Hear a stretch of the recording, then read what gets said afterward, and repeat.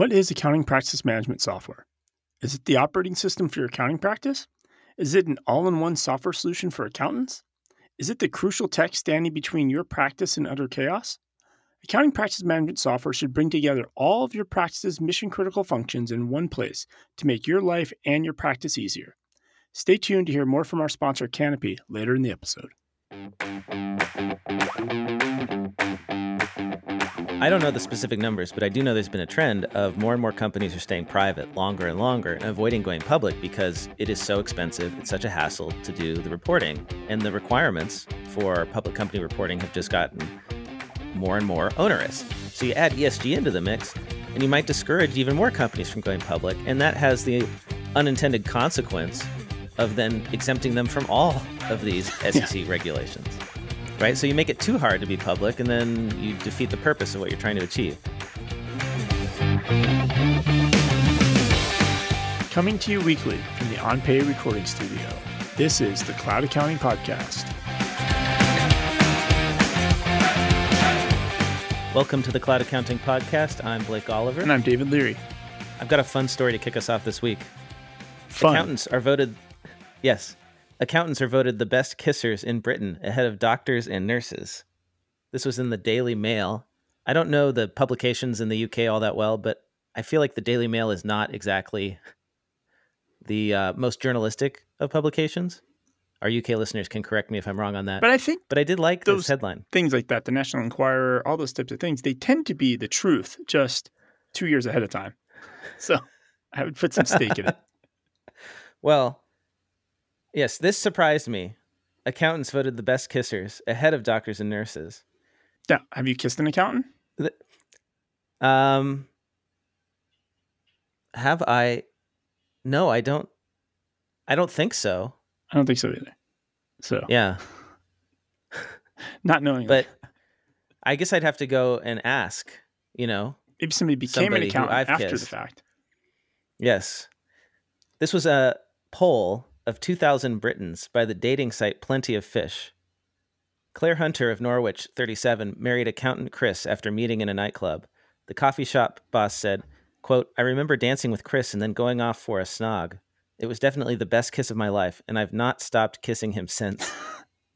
Some 55% of those polled said their current partner was not the best kisser they had known. A total of 11% said their most recent ex-partner had been the best. So accountants got 23%. Now, I have a prediction or a thought on how this happens. Right? You present people a list, and accountants are always on the top of the list, and people are lazy.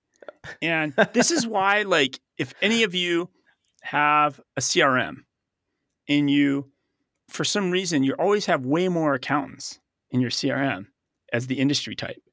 Because if you give somebody a list of 50 industries, they're just like, it's too much work. They just pick the first one on the list. And then that's why you get accountants. Accountants, accounting firms at the top because of alphabetical order. Yeah, they tend to be at the top of the list.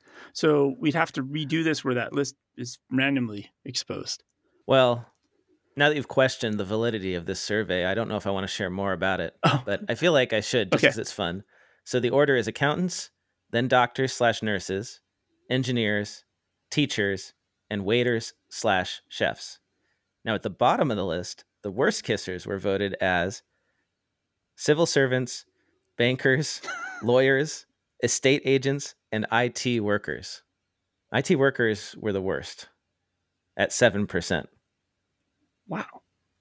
Well, maybe here's how we could test this. All of you listeners can go to your spouses and you can ask them, get them to give you an honest answer if you're their best kisser. Well, I mean, and if they married you, hopefully, that was part of the criteria, but I don't know. Maybe it's just because you have a stable job, right? That's what it is. Well, all right. Well, it is what it is. Maybe we'll find out other amazing factors about accountants in the future. What do you got this week, David? I have some follow-up on ESG. Environmental, social, and governance reporting? Yeah. Tell me.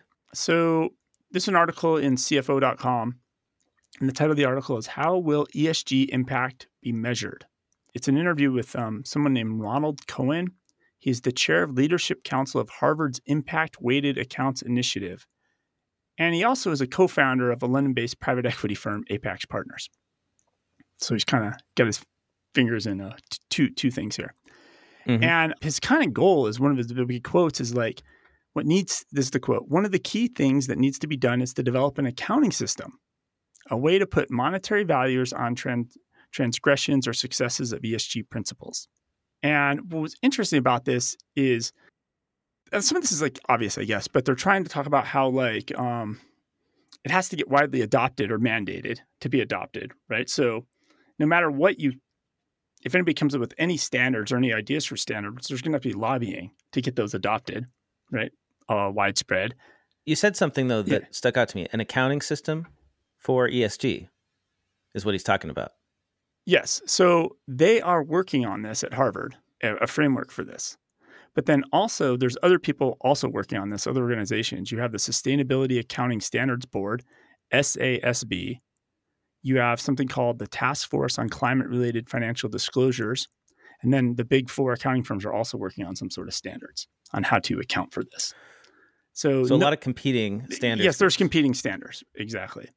Yeah. And what's interesting about this is this it's a weird conclusion. They're saying that once this is accepted or mandated, investors are going to look at this impact on the income statements and compare those income statements against other companies' income statements when they make investments, which is like the argument we've been saying for a long time, which is like investors aren't using income statements to make investment decisions. Not right now, yeah. So you really just have to create the impression that your company is good with ESG to get investors, right? It doesn't actually have to be measured. Now, the really interesting thing in this is this goes on, and I thought this was really the hypocritical thing of the whole thing. At the end, it talks about the SEC, and there's a sentence. It's, "The SEC has zero jurisdiction over private enterprises."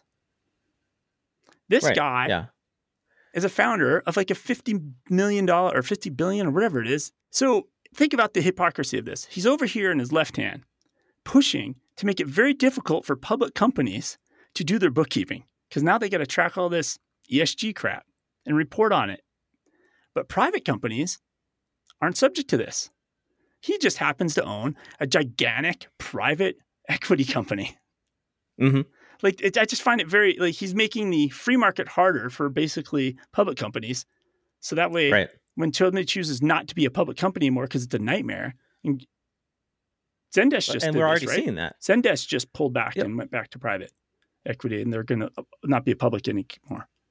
I don't know the specific numbers, but I do know there's been a trend of more and more companies are staying private longer and longer and avoiding going public because it is so expensive. It's such a hassle to do the reporting, and the requirements for public company reporting have just gotten more and more onerous. So you add ESG into the mix, and you might discourage even more companies from going public, and that has the unintended consequence of then exempting them from all of these SEC regulations, right? So you make it too hard to be public, and then you defeat the purpose of what you're trying to achieve. Hey, did you see that Tesla sold 75% of its Bitcoin holdings? Oh, I think I saw that over the previous quarter or something, or I don't know when they did it. It was recent. Because it was in their earnings announcement, right? So it was between the last earnings announcement and this one. So a quarter, basically. So sometime last quarter. Okay. Yeah. Apparently, the reason for this, that Elon Musk says the reason is that they've had production challenges in China, and they're having a cash crunch. So they need to sell the Bitcoin in order to raise cash. Could be. They sold, let's see, how much did they sell? I think it was 3/4 of their $1 billion stake, right? Was it $1 billion? Yeah, it's a lot, right? So they lost money on this. I don't know how much, but they got to have lost a lot of money on it. Because if you bought it 3 months ago, yeah, you were at some of those pretty highs. Mm-hmm. Mm-hmm. Well, if you want to touch on crypto really quickly. So the FBI warned that people are creating fake crypto apps and scamming people. Now, this is a teeny scam in the grand scheme of crypto itself, but they say there's about 277 people have lost $42.7 million. And so essentially you create an app that looks like Bank of America. You put it out there. People think it's the real Bank of America app. All right, I'll buy crypto. So they spend money on crypto. It looks like it's growing in value. Then they try to withdraw the money. And this is the really genius part, these guys, that they're doing. Oh, if you want to withdraw the money, Blake, you got to pay some taxes. Some people pay more money. And then the whole app just shuts down. You can't get anything out. So they double dip from you, which is kind of genius. So it's a lookalike app. It's a lookalike in the App Store. Store. Yeah. Oh, so interesting. And I think like this is Watch out just for that. the start. And I heard an interesting podcast today, the Odd Lots podcast, and Jason Calacanis was on there, and he's like, we're just probably at like the first pitch of a 9-inning baseball game of investigations and state attorney generals going after crypto people. Like absolutely. When Web 1.0 happened and that blew up and exploded, no Web 1.0 people were on the FBI's most wanted list. Like now there's somebody on the FBI's most wanted list, and the chances are there's going to be 3 or 4 or 5 crypto people on the FBI's most wanted list. Like this is going to get dirty and expose a lot of people, including probably other VCs and big funds and hedge funds who've been pumping and dumping this stuff on the consumer investor, if you want to call it that. So just kind of interesting. We'll see. The people with the money tend to get away with it because they're not the ones committing the fraud. Yeah, the big money never pays the price, which is why they always get out before. Stewart went to jail, right? It's kind of that same. Yeah, she wasn't. Yeah. Right? That's the interesting part. Even though she was a celebrity, she wasn't big money. FASB has scrapped their project on goodwill accounting. Listeners of the show may recall that I'm a critic of the current accounting for goodwill, which is it just sits on the books until there's some sort of event that causes it to be written off. So they were going to reassess how it should be accounted for, or what was the plan? No, not how it should be accounted. Well, this was my criticism, is that it wasn't about, the project wasn't to figure out like if we should change how to account for goodwill. It was to figure out what to do with it. So currently, goodwill sits on the balance sheet, and then there's an impairment analysis that happens, and perhaps it gets impaired annually. And there was this argument that we should move back to the old method, which was amortize it over time. So it just gets written down over time, every year, over a period of whatever years, 30 years, who knows? There was a time, it's an arbitrary amount of time. But they've just like given up on that. That was actually something that was reported in June. They may return to it at some point. Like, I wonder, what are they so busy with doing that they can't deal with this goodwill thing? Because the goodwill issue just keeps getting bigger. There's more and more goodwill on corporate balance sheets. And there's actually quite a few companies in the Fortune 500 where if they had to write off all their goodwill, it would give them negative equity. Yeah, I think I just saw Amazon acquired that doctor's office yesterday. And that's another $4 billion. That's eventually, a lot of that's probably going to go on Amazon's balance sheet as goodwill. As goodwill, yeah. And it's because we don't have good accounting for intangible assets. And so when you acquire a company with a lot of intangibles, it just goes into goodwill. This is evidence that accounting standards have not kept up with the digital economy, intangible assets, the knowledge economy. Well, instead of solving that, we're solving how to account for ESG. Right. So that's right. We're totally looking at this shiny object over here, ESG, and not focusing on the real problem, which is intangibles. And ESG is like an intangible, actually. It's a small piece of all of that. Maybe we could solve both here, Blake. When you have crap ESG scores, we deduct your goodwill. And maybe we solve for both at the same time.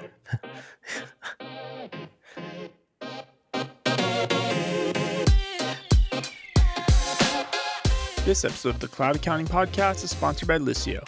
I have to admit, I love email. But as soon as I'm in the zone, heads down, focused, working on a task, something may require me to go look at a related email to the task at hand.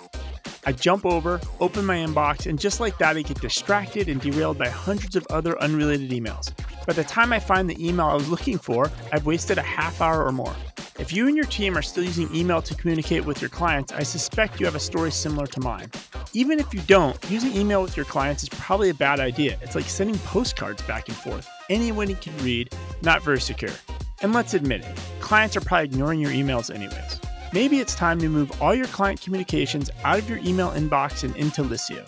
Liscio allows you to have secure, real-time communications with your clients via a mobile app that includes reminders, task management, e-signatures, document scanning and uploading, and unlimited storage. If you are ready to significantly improve your staff's focus, collaboration, and relationships with clients, head over to cloudaccountingpodcast.promo/Liscio. That is cloudaccountingpodcast.promo/LISCIO.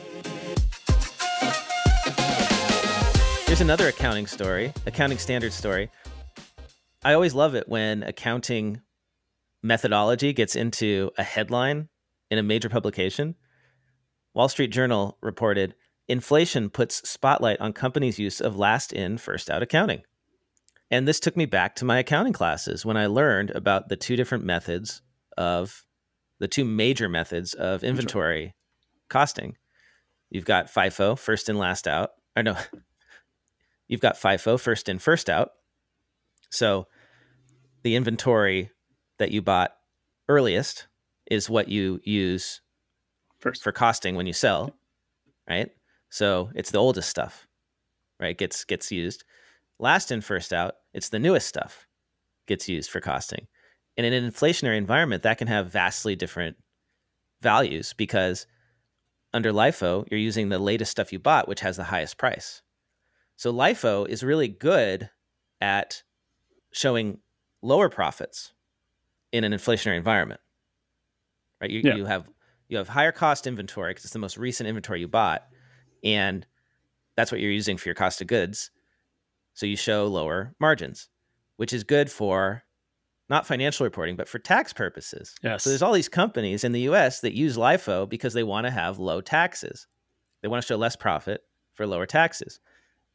And it shows this disconnect between wanting to show profits in your financial statements and to show that you're a profitable company, but also not wanting to do that because if you do that, you have to pay taxes. And if I remember correctly from way back in, Accounting 101, 102, it kind of, after a few years, it all averages itself back out, right? Right. So this is all just accounting that has no impact on cash flow. So it has nothing to do with how the business is actually operating. Yeah. It's just a arbitrary way of allocating costs. Yeah. Cost accounting. Right. So that's why it's really important to understand the inventory costing method that a company uses when you look at their financial statements, because depending on the economic environment, it can have a huge difference in their profits. And then so Kroger, here's an example. Go, the example cited in the article is Kroger, the grocery store chain. They said that they took a $93 million LIFO charge during the quarter ended in May 21, compared with a $37 million LIFO charge in the year earlier period. But sales rose 8%. So sales went up 8% and the cost of the inventory went up how much? So from 37 million to 93 million. So 2x. Wow.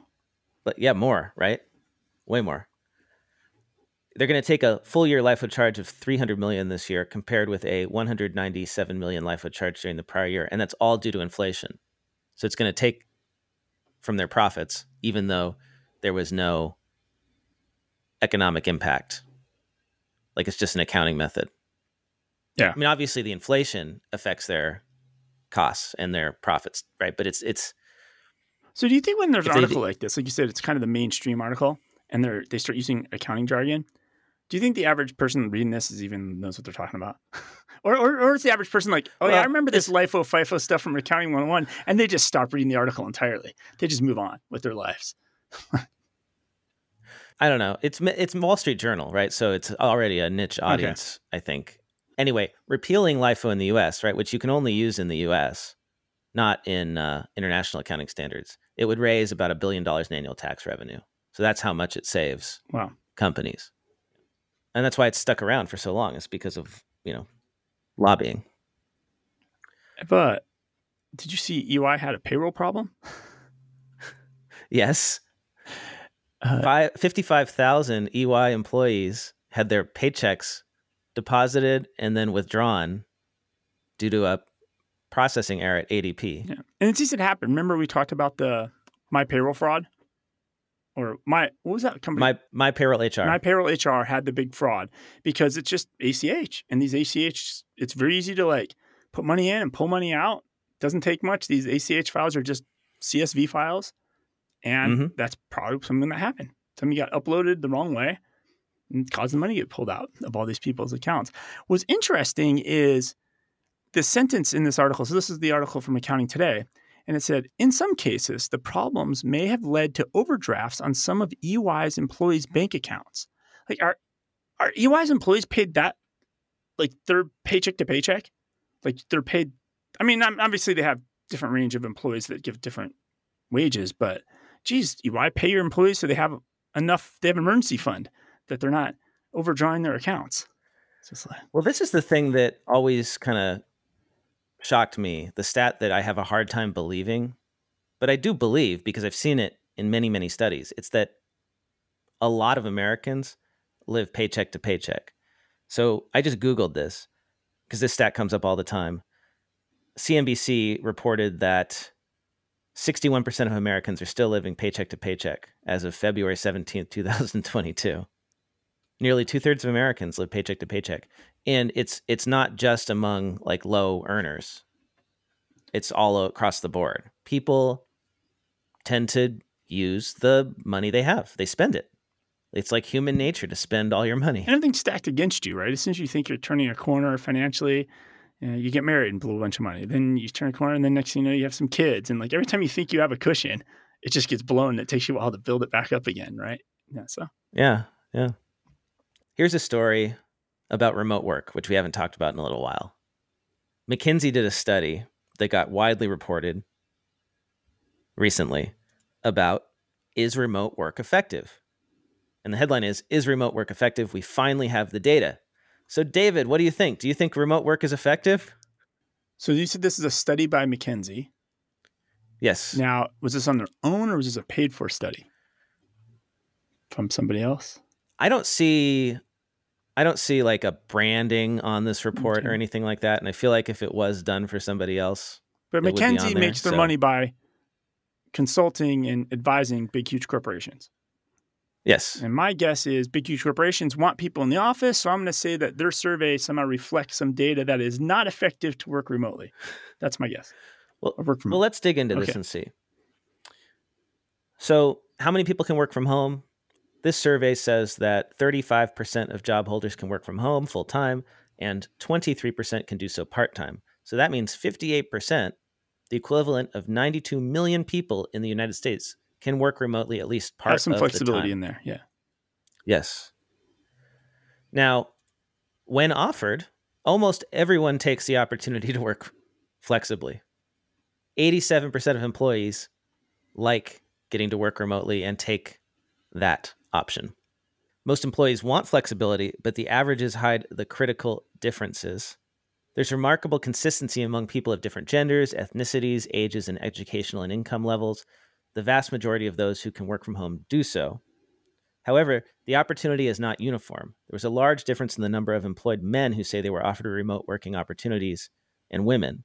At every income level, younger workers were more likely than older workers to report having work from home opportunities. So 61% of men got remote work opportunities, but only 52% of women. That's interesting. Wow. Actually, yeah. That's a significant difference. Now, obviously, this will come as no surprise. Most industries support some flexibility, but digital innovators demand it. So like if you're in a computer or mathematical occupation, it's like the vast majority of people get to work remotely. Like it's over half can work remotely full time. Yeah, if everything you do is on a computer, you're 100% on a computer, it is very hard to make an argument why you can't just work anywhere. And so you're right. As the employees of that skill set, those knowledge workers are going to demand it. I could see that. So business/financial operations, which I can't tell exactly if accounting falls into that, but I don't see another category in this report that fits it. 61% can work full-time remotely. That's enormous, right? And then 25% part-time. A flexible working arrangement is a top 3 motivator for finding a new job. So it goes in terms of motivation for a new job, greater pay or hours, then better career opportunities, and then flexible working arrangement, such as working remotely. But the greater pay, by the way, is by far 47% said that's like the important thing to them. 21% said flexible working in terms of, how important that is as being your like top. There's factors affecting ability to effectively perform work. So did they say that they're more productive? Are you still getting to this? But I'm actually not finding that in the survey. It's just the headline. You got clickbaited in by the headline. Well, that was the headline. I'm so confused. I thought they had this in the survey. I mean, I guess the fact that so many people are working remotely and that, like, you know, the world hasn't fallen apart proves that it's effective. Maybe it's no better. Maybe it's just equal. Maybe there is no argument here. Maybe it just doesn't really matter. It truly is just flexible. Well, I feel silly now that I asked you that question and then I didn't have actual like data on that. Thank you so much. Clickbait headline. It's okay. By McKinsey. Without the answer. Should we get into app news, or do you have anything else outside apps? Oh, we could transition, right? Like Xerocon was this week. We could. Quick, yeah, we'll transition to that. Okay. But quick follow-up, just so I can get it off my list. Accounting firms taking private equity investment. Follow up on that. Cherry Bakert, top 25 firm based in Richmond, Virginia, became the latest accounting firm to receive private equity funding with a strategic investment Thursday for an undisclosed sum from Parthenon Capital, a PE firm based in Boston. So they now join. Who are the other ones that got PE investment? The list is like, it's getting to the point where I don't remember. Eisner Amper and Citrin Cooperman. Oh, I didn't know this. In January, Parthenon acquired RSM's wealth management practice, but they didn't take any other piece of RSM. So the trend continues on that. And then PPP fraud follow-up. 2 U.S. attorneys are investigating Kabbage's PPP lending.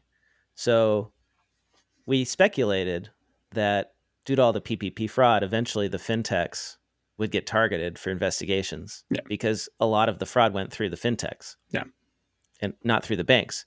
Because the problem with the banks was they were too slow and they were not approving loans for people who weren't already customers. So all those people who weren't already customers, which included fraudsters, went to the fintechs. And Kabbage was one of the largest PPP lenders.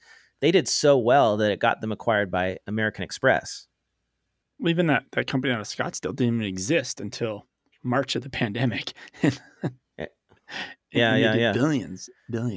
So, and that was the money they made, their revenue, not the amount of loans they gave out. Yeah. So how did this come out? Kabbage disclosed in a Florida lawsuit that it is under investigation by U.S. attorneys in Massachusetts and the Eastern District of Texas for its PPP lending practices. These investigations are being coordinated by the U.S. Department of Justice's Civil Division. And there's a quote here from Ben Curtis, the former assistant chief of the Criminal Division Fraud Section at the DOJ. Anytime you have 2 U.S. attorneys' offices that have separately drawn the same inferences based on evidence that reach them from independent sources, it's not a really good sign. And he said that it's unusual that this was disclosed in a civil investigation. This was disclosed in public because civil investigations usually aren't public. So just thinking out loud, what are they guilty of? Are they guilty of just not having good due diligence and not having good controls and guidelines in place? Or is there something else going on here where they actually targeted and encouraged? You remember how the loan bust in 2008 when they were, hey, we'll help you. Like, yeah, you just write on that line how much income you got and we'll give you a loan. Do you think there's those types of practices were happening? And that's where they've done, because then that means they've done something criminal if there's those practices. But if they didn't have good due diligence, like why would the state attorney generals be going after them? Do you follow me? So the question is whether or not Kabbage followed the guidelines for approving PPP loans. So the PPP program required lenders, even Kabbage, which was not a bank, to establish robust anti-money laundering and customer due diligence programs. Which, going back to last week, we talked about that payments guy, the founders of that payments company were going after because they were letting all this fraud go to Nigeria, go through their app. Okay. Right. Gotcha. Know your customer, right? You got to do due diligence. Well, Kabbage has been linked to nearly 1 in 5 federal PPP fraud prosecutions to date. 20% of all the fraud prosecutions for PPP are linked to Kabbage. So the question is, did Kabbage do enough to know who they were giving these loans out to? And I think it's arguable that they didn't. If you could just go into a form, fill out some information, and then it was automatically approved with no verification, which it seems like, given the volume they were doing, maybe that was happening. Well, because there were stories, right? Like of in a zip code in Chicago where there was only like 18 actual registered businesses, like 110, all in the same building, right? All in the same apartment building. They all created an entity and got a loan. Yeah. Yeah. So this will get fought out in the courts, basically. It's like, did they follow the rules or not? And it's probably going to be a fine print kind of thing. And it'll depend on what a judge or a jury thinks.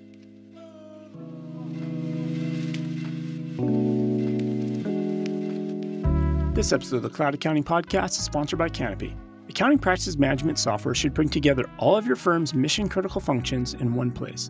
Client management, document management, workflow, time and billing, and payments to keep your team organized. Canopy knows that not all firms are on the same practice management journey or timeline, so Canopy lets you build your practice management platform as you need it. You start with the client management as your foundation, then you can choose the modules that your firm needs. Since nobody likes paying for modules they don't use, they offer modular pricing as well. Canopy integrates with QuickBooks Online, Xero, FreshBooks, CRMs, form builders, spreadsheets, calendars, email, and Zapier.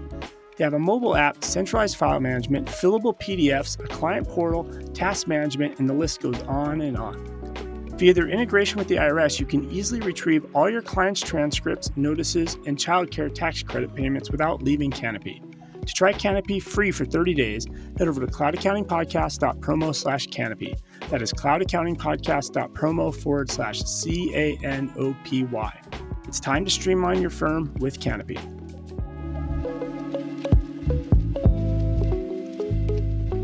All right, shall we move into app news? Let's do that. And we'll start with a report from our global correspondent, Heather Smith, who attended Xerocon London, which was this week. It must have been hot there, right? Like, that's what I've been hearing about the UK. Super hot. It's hot everywhere. Here we go. Hello, Blake and David and the fabulous Cloud Accounting Podcast listeners. It's Heather Smith, your favourite roving reporter here, and I'm coming to you from London Xerocon. After 980 days, Xerocon is back. To celebrate, Mother Nature threw in an additional challenge of record-breaking scorching high temperatures. For me, at 11 p.m. the night before travelling to Xerocon, I received an email that my train ticket had been cancelled and all trains after 7 a.m. to London were cancelled. Challenge accepted. Like many Xerocon attendees, I had the most bizarre journey to Xerocon. Mine involved running through a country lane for about 2 kilometres at 5 a.m. in the morning with luggage in tow, and then hitchhiking to the train station once I'd hit a main road. So let's talk about product announcements. What were the product updates from Xerocon? All of the product updates really seem to be UK-centric. They were either not available outside of the UK yet, or the functionality that for me we already had in Australia, so it's being rolled out here in the UK. XeroGo is a new freemium app made specifically for sole traders, for your clients who are too small for standard Xero solution. It's aimed at the massive and growing gig and side hustle economy. I recall a decade ago Rod Drury saying to me, if you're building an app, the first layer of people who will pay for it are small business. So I think it's an expected move to sweep up the massive micro business market. Matt Paff shared on Twitter that it was part of his 2018 BizTech predictions. XeroGo is currently free to download on Apple but not yet available on Android solutions, so I've not been able to try it out. After the 31st of March 2023, it will be £4 a month. It offers expense tracking, simple reporting, the ability to connect with the accountants platform with optional paid add-ons available. I'm not across UK tax requirements, but it seems that it will enable UK sole traders to comply with UK Making Tax Digital for income tax self-assessment regime in 2024.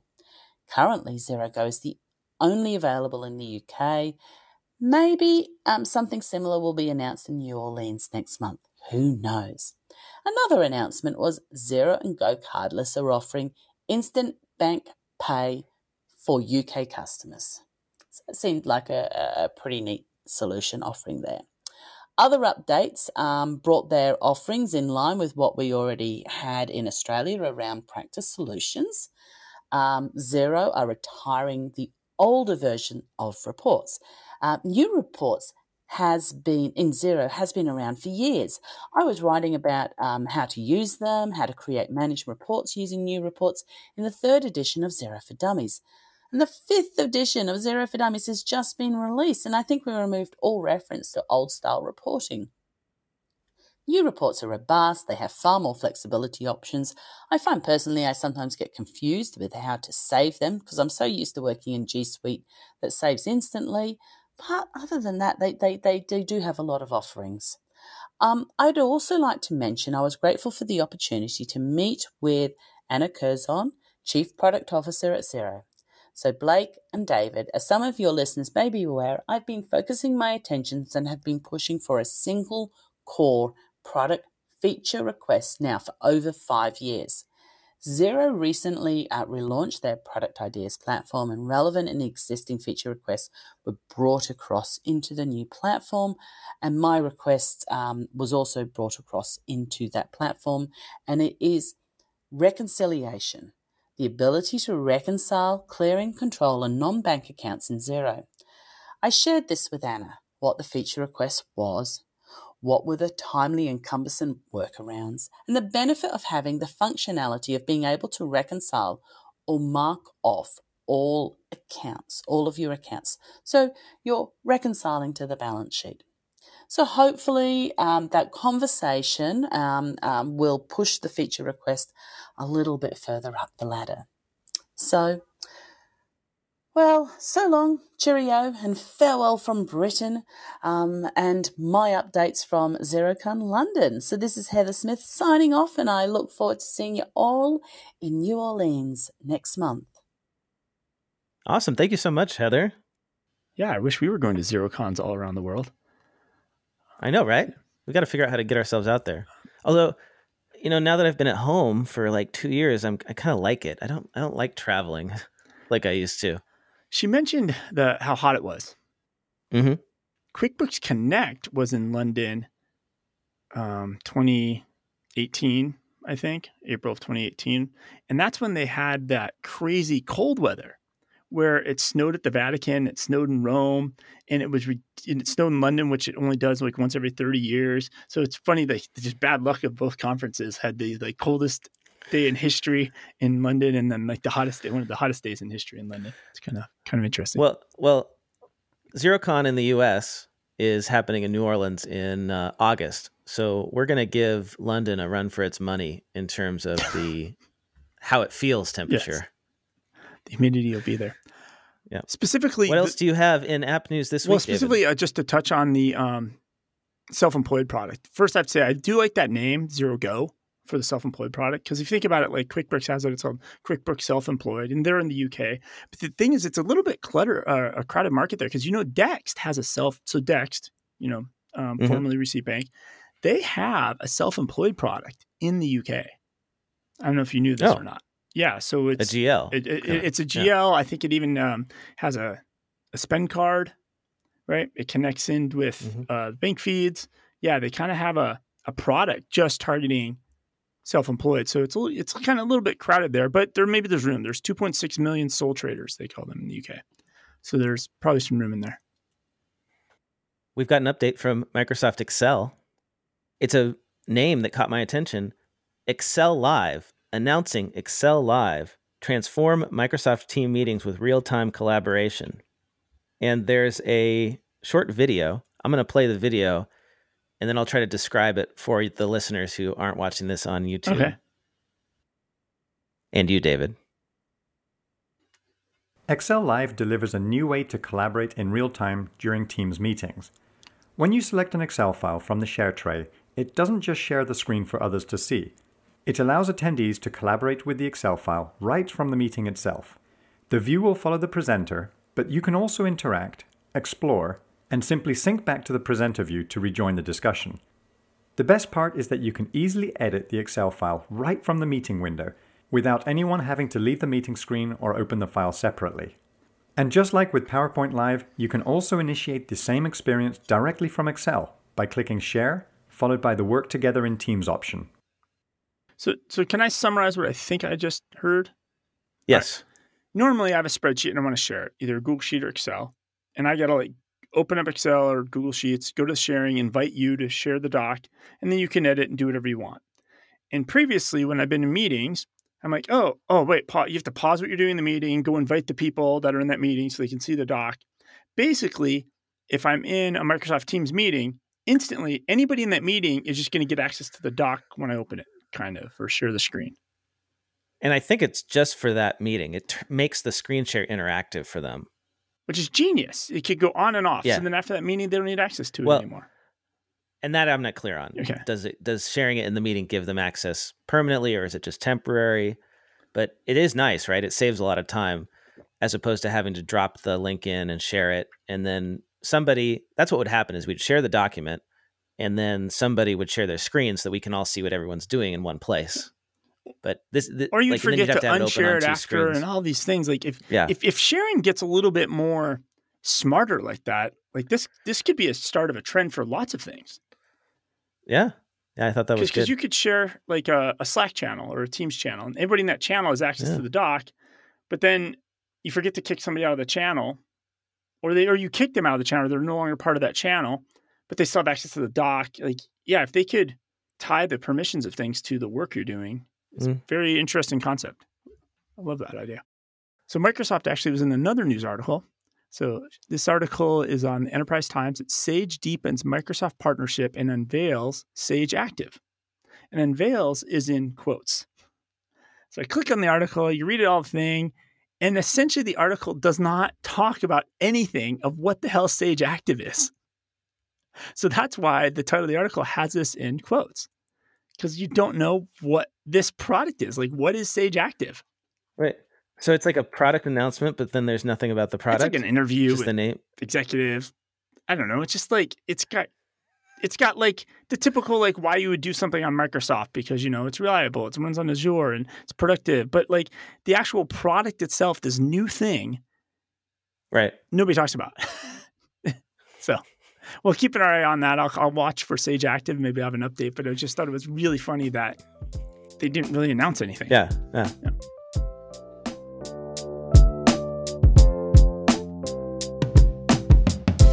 This episode of the Cloud Accounting Podcast is sponsored by Relay Financial.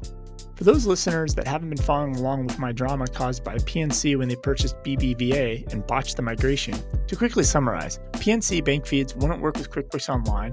The website had all my old BBV transactions just listed as debits and credits with no vendors or payees, and to top it all off, the June bank statement was just missing, like June never happened. Let's just say my 2021 books were a mess. So for 2022, I made the commitment to stop using PNC and switch everything to Relay. Relay is a no-fee online banking platform built for you and your small business clients. Relay understands and solves all the things we as accountants and bookkeepers care about: security, bank feeds, automation, reconciliation. I invited both my interns to my Relay account. They created their own user IDs and passwords, and within minutes, they were using Relay to create virtual debit cards, physical debit cards, download statements, and reconciling. Now, the bank feeds in my QuickBooks Online are reliable and my 2022 books are in order. To stop fighting with an unreliable bank that doesn't care about you or your small business clients, head over to cloudaccountingpodcast.promo/relay. That is cloudaccountingpodcast.promo/RELAY. Well, FreshBooks has a new feature that accountants who have clients on FreshBooks will appreciate. You can now customize your chart of accounts in FreshBooks more easily. So that means that you can take their default chart of accounts and you can now change the structure. You have the ability to customize the parent and sub-account structure, create, edit, and archive accounts, reorder cost of goods sold and operating expense accounts, and then track more details for each account with a customizable account number and account description. That's one of those things that we've been asking for a long time. So great that they did that. Well, it's interesting because you think about like Intuit and QuickBooks is kind of starting to swing the pendulum the other way of you're not allowed to customize. The dream is to not let people customize that chart of accounts because it allows you to do way better automation at a grand scale in QuickBooks. It's kind of interesting to see the pendulum swinging depending who the app is and what they want to let people do and not do. What I've always wanted as an accountant, as a bookkeeper, is the ability for me to lock it down so that my clients can't add new accounts. and can't change the accounts. Like once I've set it up for them, they should ask me to do it. And too often in the small business accounting systems, you can't lock it down like that. And then they go and they make a bunch of accounts throughout the year, and then you've got to go do all the cleanup later. Especially if and sometimes you get going too fast. And even in QuickBooks Online, I'll do it sometimes where you create a second account on accident, and then you forget to take it out. Yeah, exactly. Because it's trying to quick fill or whatever it's doing, right? And I think I've done even our Xero instance. I've created an account mistakenly on accident. Next one. There's an article about Adaptive, a company called Adaptive. They raised $6.5 million to optimize accounting for enterprises. Title was kind of weird. This is not Adaptive Insights. No, this is a different Adaptive. So the article is actually incorrect of who they link to. It's actually the company is adaptive.build. Oh, they fixed it. Are you looking at the TechCrunch article? This was in Enterprise Talk. Was the website. Never mind. So they linked to the wrong Adaptive. So it's adaptive.build. And so I went out there to look at it, and it's kind of interesting. It kind of looks like an auto entry / Dex type product, like scanning of bills, right? But also it has payments of bills, so similar to a Bill.com or Amelio, right? But what it does is it's because it's for construction, all the job costing and the classes and all that detailed stuff you need from a construction app. That's their kind of sweet spot. They're kind of getting into that area. So it's kind of it's interesting one to look at. What I also was interesting about this raise is it talks about how well-known financial technology startup executives from Airbase, Brex, and Ramp. So these are all like kind of three competing companies, right, for expense management. But all three of those products have also, in the last year and a half, have introduced bill pay and bills. So my guess is these people are at these companies and they're realizing, oh, our products are not a good fit for construction. So when they saw an opportunity to invest in an app that's good at scanning construction bills, right? It's the typical thing. You go to Home Depot, it's great if you can scan the receipt for Home Depot, but the receipt for Home Depot might be for 6 jobs. And how do you get that accounted for properly in the accounting system? And this is the type of stuff this app Adaptive. It's called Adaptive Real Estate Inc. is actually the company, but it's easier. It's adaptive.build is the actual website. NetSuite has a new inventory solution, a new inventory counting solution, as well as improvements to its analytics warehouse. NetSuite Smart Count allows for automated inventory counts, which can even be conducted live without having to freeze transactions. If activity does happen during a count, then the software will alert the counter, who can then take appropriate actions. The embedded NetSuite product, which integrates with its existing inventory management solution, supports the following additional features. And there's a lot of features here. You can go read the article on Accounting Today if you want all the details. And then they also announced improvements to their already existing NetSuite Analytics data warehouse. New features include a bunch of detailed stuff that I'm sure the analytics folks who are into that will really appreciate. And that caught my eye because we're attending SuiteWorld in Las Vegas in September, as we did last year. We're going to get to talk with NetSuite executives and learn about updates on the product and meet customers. It'll be fun. And it'll be interesting to see their dynamic on the show floor. Because I think last year, one of the observations was there was no payroll people because they introduced their own payroll as part of the suite. And last year, they launched bill pay. So it'll be interesting to see if there's any bill pay apps on the show floor this year. Will they? Yeah. And, I'm going to be honest, like, I love that Oracle, NetSuite cares about our show and brings us out there, but I do think it's a bad idea to block folks from your marketplace because they have a product that overlaps with your core features or your modules. I mean, if they follow that forever, then eventually there will be no third-party apps at hence the goal World of the suite, right? That's kind of their play on that. Everything will be part of the suite. That's kind of their play. I have some. Remember, some follow up on Intuit in India. So, Intuit pulled QuickBooks out of India for the Indian market. That's correct, and they've now have a kind of a blog post about this a little bit. It was dated July 20th, 2022. It's on the QuickBooks blog, quickbooks.intuit.com.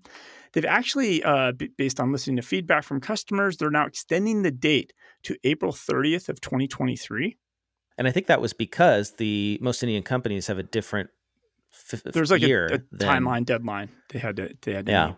So as of July 1st, no new signups to QuickBooks products in India. And this is going to apply to all subscriptions. So it's QuickBooks Online Accountant, the QuickBooks mobile app, and QuickBooks Time. So all those products are being pulled out. They link out to a Indian government site that links to a page that supposedly has free accounting software solutions, but the page crashed or never opened for me. I couldn't actually navigate to the page. It kept timing out. So I don't know where that goes. And then there's an article from mmcconvert.com, and they're a company that specializes in converting from other accounting systems into QuickBooks Online.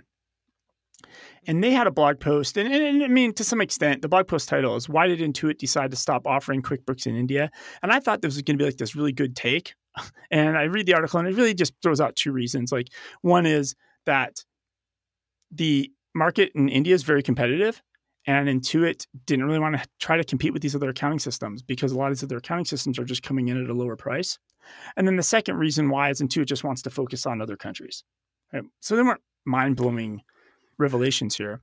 Right. But just the last piece of India news, Zoho, which is basically starting to become the alternative now for people in India. Zoho just... Well, I think it's really already big like Zoho dominated the market in India, right? Well, it's built in India. It kind of dominates, but Zoho's big in the States and it's big in Europe. So Zoho is decently sized, but it's a suite of products. See, that's so strange for me. It's really strange to me about Zoho. Like, I have a question about this, David. So, like, I don't know anyone who uses Zoho as their GL. You mean accountants and bookkeepers?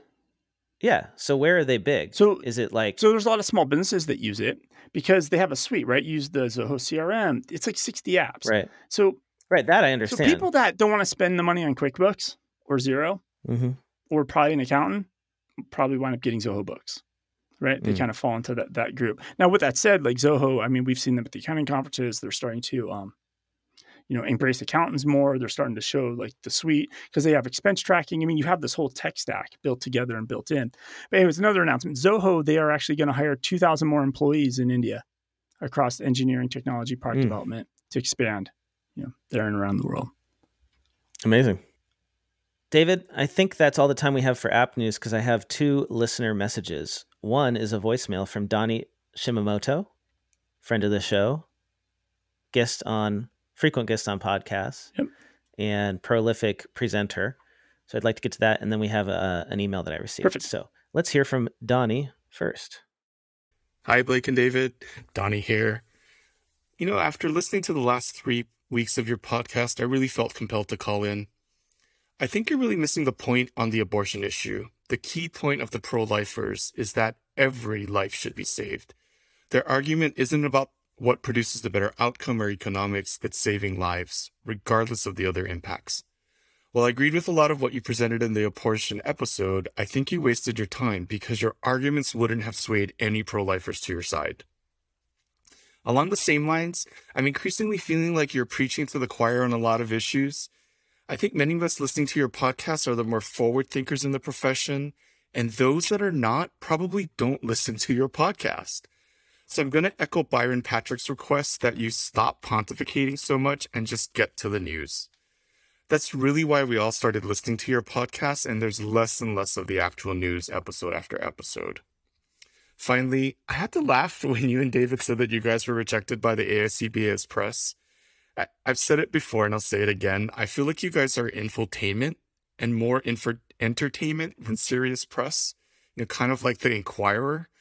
If you guys try and pick up stories and angles that are going to cause controversy or make people go ooh and ah, like real press actually have fact checkers, and often you're not presenting the real facts, but your opinions. And the rare exception being the abortion episode and maybe a few others. Another example of this is that your discussion of the PPP loans and whether there should have been more restrictions and applications approvals versus the fraud that was found afterward. It felt like for a few episodes, you'd be saying, why are they making it so hard to get the loans? And then you found a fraud story. And then you guys were like, hey, look, these people are committing all these frauds. Why aren't they catching them? And then another article would come out about people complaining that they can't get loans. And then you're back on they should make it easier to get loans. Like, choose a side. Real press reporters, they focus on the facts and they don't waver back and forth with whatever will create the most sensational story. All right, I'll get off my own soapbox now. Thanks for letting me share some honest feedback with you, and I look forward to hearing more real news on future podcasts. Take care, guys. Live reaction, David. Tell me how you feel. All right, so live reaction, I mean, there's a lot to digest there. Yes, we're a news commentary, right? Like we commentary on the news. So we don't make the news. Occasionally we broke some stories that other people did not break, but we are bringing our years of experience and knowledge to the space. Now, right. Sometimes the articles are fraud. Like PPP has evolved over time on the way that has gone. And obviously our opinions have evolved over time. But I wouldn't say like going to the abortion stuff, like we didn't create that to try to change people's minds. Like that was never an intention, right? That was not the intention in any way, shape, or form. So I don't know how to respond to that. And then the whole like the argument that only like forward thinkers are listening to us, I don't think that's true. Like we know a lot of people that are forward thinkers in this industry, people like Donnie. But every time I go to a conference, I get more and more people I've never met before that come up and say they listen to the show. So I don't know, like if we want to make a show just for like the thought leaders of accounting, great, we'll have 200 listeners. And like, we're not making that show. We could, but I don't want to make that show. Yeah. I think you had a good point, David, about us being not news, but news commentary. And that's a big difference. If we were just reporting the news, then we'd be Accounting Today, or we would be we could literally CPA word for word advisor. Read press releases. Like word for word. Which is what they do. They just publish a lot of press releases in a lot of cases, right? If funny enough, they don't actually do a ton of original reporting. They just take press releases and issue those and they do some good stuff, right? But a lot of the original reporting comes from like Wall Street Journal. Those are real news. I don't claim to be anything like that. And a lot of this is us reading the story and then reacting to it. And connecting it to the other pieces of the other stories that are in this space. Because a lot of these things are they're kind of tied together. You just can't take a press release and be like, that's the news story, then move on to the next news story. These things are very connected and dynamic. And the reason I wanted to start doing this show is because I feel like there isn't a lot of independent news commentary. Like before we started doing this 4 years ago, could you even name somebody who's doing news commentary in the accounting space? It was basically all of the commentary, all of the opinion came from the AICPA, the state associations, the leaders of firms in our profession. It was all top down, people who are entrenched in what I would call the accounting establishment. And we are independent as much as we can be while still making a living. Luckily, we've been able to, over the last year, become fully independent. We are no longer employed by app companies. So now we can speak more freely about, how we feel about the situation in our profession and what's going on both with technology and in the profession. So no, I'm not going to just report the news. That is not what is necessary. You can go read stories online, right? You don't need me to tell you what's happening. You can just get a feed reader. I could just even look at our PPP coverage.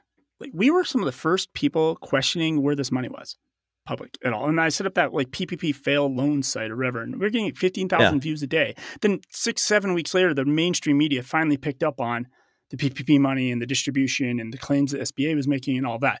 But what we really did because of that, early on, I think the AICPA, Erica Eggerson, right? He came on, and I forgot who was it Mark Hoisel? They both came on, and they about to talk about the loan process, right? And their take and what their knowledge the AICPA had in this, right? And remember, there was problems with the fees, and accountants were getting the fees and the recommendations, and there's a lot going on. But what really came out of this was because we were out there pushing the narrative, and to some extent, we were the only ones talking about it. We were controlling the narrative. But what came out of this is the AICPA now does a weekly webinar and publishes it a podcast, and they'd be doing it every single week because they weren't out there having the conversation. And our behaviors and the way we reacted to PPP loan has gotten the AICPA to do one of probably the best things they're doing right now. I don't know if you listen to that. I probably every other week I download it and listen to it as a podcast. I don't actually watch the webinars, but it's actually them being in touch with their members in a very good modern way. And that is the direct result of us. They would not have done that if they weren't so pissed off at us ripping on their part in the failures of the PPP. But it's good because now everybody's getting a benefit if you're a member of the ICPA. They do this every single week. They put out a decent summary of content of what's going on in their world now. So I don't want to say that, like, I don't want to discount Donnie's opinion here. Yeah. I like Donnie, if you're listening, like, I value your opinion, and I know that we won't always agree. And I just want to talk about what people want to hear about. I want to be talking about what's interesting to our listeners. So hopefully, like, what we've been talking about kept our listeners interested enough for a whole hour to listen to this. And now you're at this point here. And I want to say to you, to our listeners who are still here, hey, if you think we should be talking about something else, tell us. If you think that what we're talking about is relevant, tell us. I appreciate it. And we've gotten feedback on both sides of this. Like, the abortion issue was an experiment for us to see if we could take an analytical approach with the numbers, which comes from our long time in accounting, and apply that to a current event story that is not directly in our space. And I think it actually stimulated a conversation. Like, we got more feedback from that episode, both positive and negative, and just sort of in the middle, than anything we've ever done before. And our numbers are up in terms of listeners. So I guess, I'm going to try harder to, when I have an opinion, to be as even keeled as I can, to see both sides. That's really my goal with all of this, is how can I see both sides of this issue? And I try to do that. I don't always succeed, but I try. And again, with the abortion issue, it's funny to me because I've had people on both sides like think that I'm agreeing with them. Right? I've had like, we've been accused over this time. People are calling me Trump as Trumpers before, and as crazy liberals before. We've been accused on both sides, like, right, which is good because that's actually the best scenario in my opinion. Because if we do like what Donnie says, is just like pick one opinion and stick with it. Now we're just going to be like this echo chamber, and the only people who are going to listen to us are the people who agree with our one opinion. And I don't think this show's not about this one opinion. Nobody needs that, right? You don't need me to validate your existing point of view. Regarding the PPP specifically, at the beginning, we were on it, how the money wasn't getting out. And then when the fraud stuff started happening, we were on that. And that's because, I think our job is sort of point out the flaws. It's to point out what's wrong, what's going wrong, not what's going right. You don't need us to point out what's going right. And the whole structure of the thing from the beginning, having the SBA do the whole thing was a total cluster and was wrong. Like, you should not give an agency with like, how many people do they have? A few hundred people working there or something? This massive job. It was going to fail. And then delegating it to the banks, like, it was all designed to fail. Yeah, the whole putting on the IRS. Yeah. So it's like, of course, like, like, but that doesn't, I don't know. We couldn't have predicted what was, I mean, we kind of did predict what was going to happen. If we went back to those shows, like, we were talking about how this didn't make sense. So then the fraud is not a surprise to me at all. Yeah. And I think the issue, and I've said this to other people before, because we've broken some stories, and a lot of times, and I've said this, what comes out of my mouth many times is something that kind of has been the word on the street for months. And sometimes I have to wait till a story comes out before I can actually say what I already knew 4 months ago on a lot of things, because we tend to wait till it actually becomes news. Like, we are not TMZ. We're not a rumor page or rumor. We try not. Right? Yeah, we don't. If we hear something from a listener and we can't substantiate it in some way, we don't talk about it. So that's the news element of it, right?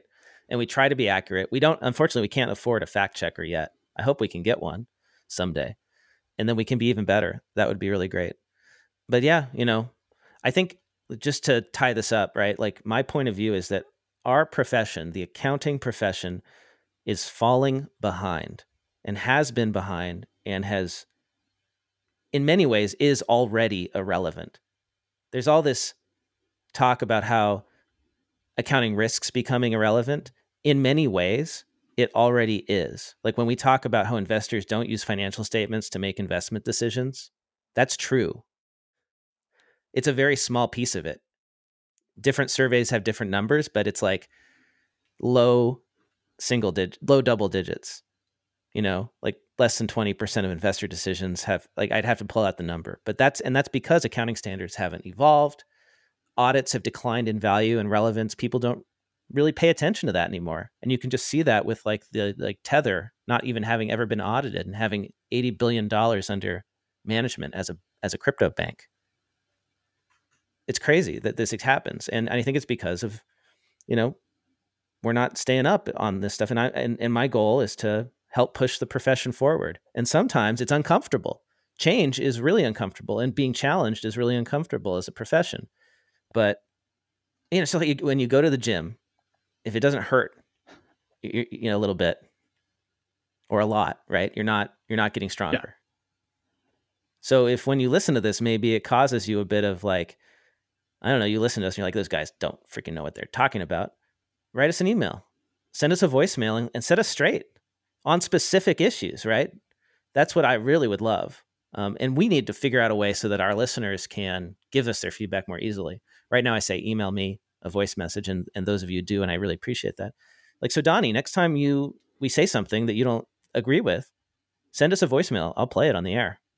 Just try to keep it. Hopefully tweet. Everybody doesn't do that. Or tweet at us, right? Actually, this is my advice for all listeners. Don't let it fester up over 3 or 4 episodes.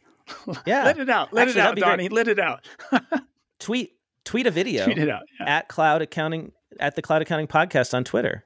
And then we can play the audio on the air, right? And then we can all talk about it. I would love that. So I got one more listener message. I hate to end on this. No, it's okay. But I got it. All right, here we go. This is from Keith. I have really enjoyed listening to your podcast over the past 2 years, but your episode on abortion was a real disappointment and made me realize how little you care for your conservative audience. In the last episode, David made a comment that basically said, if listeners were turned off by his comments on abortion, they are free to stop listening. I have made the decision to no longer listen to your podcast. Thanks. Now, I don't think the comment you made was exactly that. I think you said something to the effect of... Well, it's like you can stop listening to an episode, right? That's the beauty of it. You just stop, and it's not like the olden days of TV where like there was 2 channels and you watched what came on next. Like this is the beauty of like a podcast. It's on demand. You listen to it. Yeah, it's not interesting. You skip it. You pick this episode. That guest looks interesting. I'm gonna listen to that one. Like that's the beauty of podcasts, and that's where it's coming from on that. Yeah. It doesn't mean don't listen forever, but this like we've been accused on both sides. Like, so I don't know. Right. When I wrote that op-ed in Accounting Today about Expensify and David Barrett. Oh yes, because you jumped on David Barrett for his behavior. I criticized David Barrett for writing an email and sending it out to every Expensify user, including all the clients of accountants, saying that a vote for clients of Donald Trump was a employees. vote. Yeah, like it's pretty major. That a vote for Donald Trump, and he said basically in his email, which was extremely aggressive, that a vote for Donald Trump was a vote against democracy. And I wrote an op-ed in Accounting Today about how that was like not only a ridiculous statement, but also totally inappropriate. And people on the liberal side jumped on me. So, I don't consider myself to be anti-conservative. So here, I think the whole liberal and conservative, like by like only 2 sides thing is stupid, because there's so many issues where it's not 2-sided. And I moved to Arizona partially because I couldn't stand the lockdowns in California. So don't call me anti-conservative. I'm more conservative than probably a lot of people in this country. So like but don't label me that way either, because I don't believe in these labels. So this is like we're in a situation here, right? Like if you even take the feedback that Donnie just gave us, which is like pick an opinion, take a stance, and stick to that one stance, right? And then over here, is that what he said? I guess we're being accused of having a stance. And this guy's like, I'm out. I'm not going to listen anymore. And it's like, we don't want to be like, I don't want to be, we're just MSNBC or we're just Fox News, or for lack of better examples, right? Where we just are like this one echo chamber or the other echo chamber. We're kind of like just people in the middle. This is what you and I, David, like what I like about this show is you and I, if we got together and we just had a beer and we weren't recording, this is how we would be talking. And that's real. Probably, yeah, exactly. We talk about stuff the way we talk. We have to probably moderate a little bit of what we say on the math, air, right? We always delete our math because it's horrible real time. Like, it's bad. We can't do math, so we have to delete that out of the episodes. Yeah. Yeah. And hopefully he comes back. Keith. Hey, hopefully he comes back.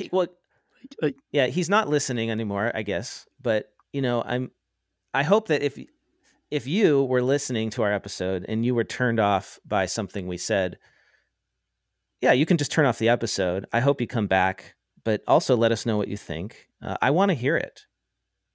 I want to know what your opinions are, and I learn from that too. I'm not perfect. But I also don't want to optimize our show based on everybody else's opinions, because that's what major media does. And they're good at it. They do like 6-minute blocks on TV and based on the ratings, and they re-optimize. It's like running an optimized Facebook ad campaign. I don't want us to be like, our listeners really like that kind of story, so let's do more stories like that. Like, I don't want to optimize for what the audience wants, like specifically. It's more of the overall. I don't think we should optimize our opinions. So it's like, this is why I can't watch MSNBC or Fox News or CNN anymore, because they've basically figured out what their audience thinks. And then they spout opinions that match what those people think. It's just validating what you already believe, right? It's just, and it gives you this good feeling, or this angry feeling. It depends on what the audience wants, right? Fox News, it tends to be a little more like, I'm angry at this thing, right? And that's the feeling they give you. It's just a drug. So I think like, I try to listen to stuff where I disagree often. Like, I listen to NPR because.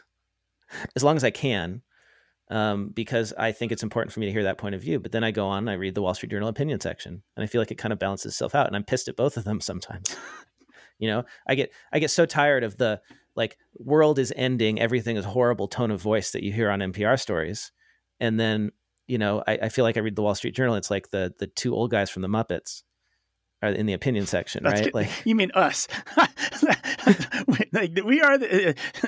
If anyone wants to do the Photoshop contest, we are the two old guys. We are the two Muppets. We are those becoming those guys. Like, I did have to give you an example of like the most grumpy old man headline on the Wall Street Journal that just killed me. It was like, what's that new telescope that's out there that's like giving us all these great pictures of the world? It's named after some NASA, James Webb. James Webb. Yeah. So the headline was, I'm paraphrasing, something like, James Webb Telescope proves that we don't need humans to explore outer space. And basically saying like, it's a waste of money to send people into space to explore, right? Because we can just do it with robots. I'm like, oh man, that's so depressing, right? Like, isn't there something to be said for like landing a man on the moon or like taking somebody to Mars? That headline is this. Because of AI, we do not need accountants anymore to do taxes. Like, that's the same headline. That's the same headline. Accountants are not necessary. And, I do hope that like AICPA invites us to one of their conferences because, unlike the mainstream accounting press, we have opinions and we will question what they're doing. And actually, I would say that's an important part of journalism that we do, right? We may not always get the facts right because but we do ask questions and we challenge. Even I just said people. Like that article today, they had the wrong stuff in the article. So like even reporting other people's news has incorrect facts. Like, right. But I'm saying we go to the conferences and we don't just like repeat talking points from that event. We try to actually ask questions and challenge the people there. And that's good journalism too. So like, but I think that, AICPA didn't want us doing that because guess what? It's inconvenient to have people challenging your point of view. Yeah. I mean, but at the same time, like I said, rewinding back to the PPP thing, we are the reason they do a weekly webinar for their members. We are 100% of that reason. Because they couldn't just have us only being the only voice out there, which is fine. That's good for everybody. I'm so glad they're doing it. It's actually decent. Yeah. And I hope we get more voices out there, right? Like, and so that's what we're doing with Earmark is creating more shows. Donnie, if you want to have your own podcast where you get to talk your opinion and maybe more people will listen, we'll produce it. Like, I think that's important. I don't want to be on another podcast. I'm more than happy to help produce other podcasts. Yeah. We want to bring more people's voices into the profession and visible in the profession. I don't want it to just be the CEO of your state society or Eric S. Gerson or that's why I'm bringing the accounting trends, right? Like, here's the opinion. Yeah. Here's the views. Here's the journey of two 22-year-old females that are becoming accountants. One's going CPA, one's going private public, one's going private. They're the first Gen Zs entering the workforce, like it is a different view of our industry, listening to them talk about it. And it's not our, two white dudes view. Like, I'm very conscious of that. Like, there needs to be other opinions, and making other shows is the way to bring more opinions. There should be lots more. In the grand scheme of things, there's 1.6, 1.8 million accountants and bookkeepers in North America. I don't know how you want to count it, right? Millions, yeah. None listen to podcasts yet. There's so much room for all your coworkers and the people you know that work in this industry that don't listen to podcasts. Yes, they all should listen to the Cloud Accounting Podcast. You should tell them that. But there will be a bell curve of podcasts for them to listen to depending on where they are in their career and what excites them. Maybe it's an audit podcast. Maybe it's a Fed tax podcast. Who knows, right? There's going to be something for everybody to listen to. But everybody should listen to the Cloud Accounting Podcast. That's the only thing everybody should do. David, if people want to reach out to you online, follow you, where should they do that? They should just email Blake at blakeoliver.com. No. Follow him at David Leary. I am at Blake T. Oliver. I'm on all the socials, just at David Leary. Super easy. See you here next week, David. Bye. Time for the classifieds. Tired of clients not remembering to get W-9s? Get W-9 automates and streamlines the collection and storage of W-9s. Get W-9 has a QBO integration, and they have a partner program that pays 25% commissions. Get W-9 plans start at only $19 a year. Visit getw9.tax today to get started. That is getw9.tax. Are your bookkeeping clients driving you crazy, asking the same questions over and over? They need QuickBooks training, and you have more important things to do with your time. Let RoyalWise be your training partner. Create your own customized client training program and outsource your QuickBooks training department. Listeners of this podcast are invited to join our partner program and receive a 10% referral commission when you sign up. Join us at royalwise.com/partner to learn more and get started today. Again, that's royalwise.com/partner. Hey, podcast listeners, it's Blake, and I wanted to let you know about a new show I'm working on with CPA/comedian Greg Kite and blogger/former CPA Caleb Newquist. It's called Oh My Fraud, and it's a podcast all about financial crimes. That's right, a true crime podcast for accountants by accountants. Caleb and Greg are going to come together every couple weeks to unpack their favorite frauds and explore the circumstances, psychology, and interpersonal dynamics involved. They also fully indulge in victim blaming the defrauded widows, orphans, infirm, and feeble-minded, because who can resist? If you fancy yourself a trusted advisor or prefer your true crime with spreadsheets instead of corpses, listen to this show to learn what to watch out for and to keep your clients, your firm, and even yourself safe. To subscribe, go to ohmyfraud.com or search Oh My Fraud on Apple Podcasts, Spotify, or wherever you get your podcasts. Want to get the word out about your newsletter, webinar, party, Facebook group, podcast, ebook, job posting, or that fancy Excel macro you just created? Why not let the listeners of the Cloud Accounting Podcast know by running a classified ad? Hit the show notes for the link to get more info.